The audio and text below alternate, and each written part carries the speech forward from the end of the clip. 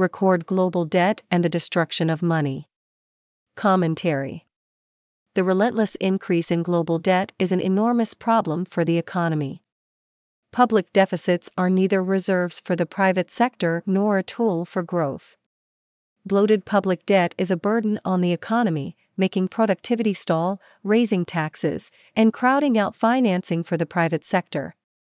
With each passing year, the global debt figure climbs higher, the burdens grow heavier, and the risks loom larger. The year 2023 marked yet another ominous milestone as global debt levels soared to a staggering $313 trillion, setting a record that was ignored by the world's financial markets.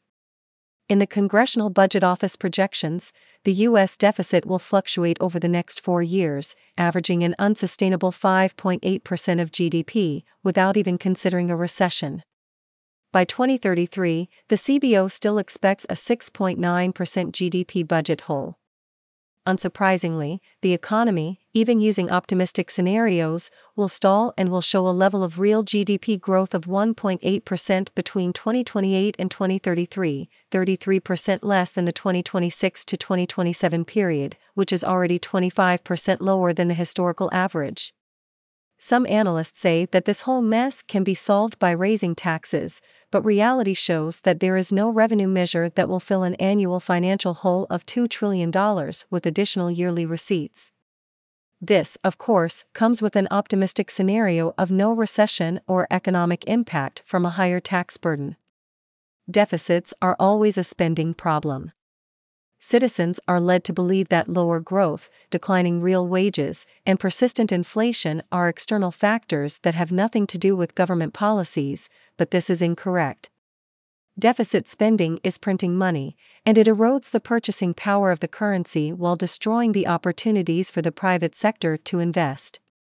The entire burden of higher taxes and inflation falls on the middle class and small businesses. Markets never react to rising risks until reality kicks in. Risk builds slowly but happens fast. This is why governments feel so comfortable adding more public debt. Politicians think that bullish markets and low bond yields are a validation of their policies, and even when interest expenses rise to alarming levels, they just pass the burden on to the next administration. The result? Eroding potential growth, weaker productivity, and the destruction of the middle class through higher taxes and persistent inflation. Debt crises happen, yet governments never pay attention to the risks because they do not pay for the consequences. Furthermore, by the time a debt crisis happens, most governments will blame markets and short sellers. The latest data from the Institute of International Finance show that the dangerous trend of rising global debt has accelerated. A $15 trillion surge in debt over the course of a single year underscored the alarming pace at which the debt burden was escalating. To put this figure into perspective, it is worth noting that just a decade prior, the global debt tally stood at a comparatively modest $210 trillion, a stark reminder of the exponential growth trajectory that debt has embarked upon. Developing economies are leading the path of this debt onslaught, with debt-to-GDP ratios reaching unprecedented heights. Emerging markets are following the developed nation trend, adding structural challenges and vulnerabilities as debt accumulation leads to the destruction of the local currency and diminishing confidence in the domestic monetary systems. The implications of this debt binge are significant, including weaker economic growth and a danger to financial stability. At its core, the surge in global debt represents a fundamental imbalance, an imbalance between present consumption and future obligations, between short-term expenditure and long-term sustainability. Debt is newly created finance with unproductive expenditures.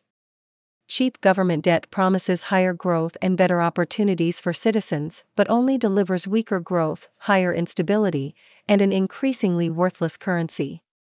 If you wonder why your wages are paying for fewer goods and services and why the middle class finds it increasingly difficult to thrive, blame it on money printing and public debt. It is eroding the purchasing power of your savings and wages under the false promise of growth and security that never arrives.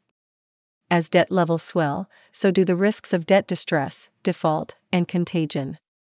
Debt is currency printing. The confidence in the purchasing power of the newly issued money slumps as debt balloons.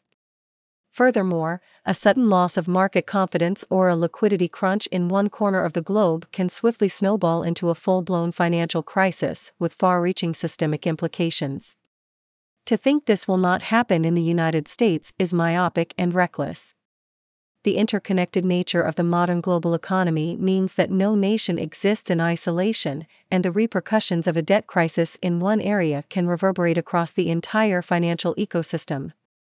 Beyond the immediate risks of financial instability, the long-term consequences of excessive debt accumulation are equally troubling. High debt levels function as a drag on economic growth, siphoning off resources from productive investment and stifling innovation and entrepreneurship. Moreover, the burden of servicing debt imposes a heavy toll on future generations, diverting funds away from infrastructure spending and saddling future taxpayers with a legacy of debt. The demise of U.S. dollar supremacy will not come from external threats but from the irresponsible actions of its own government.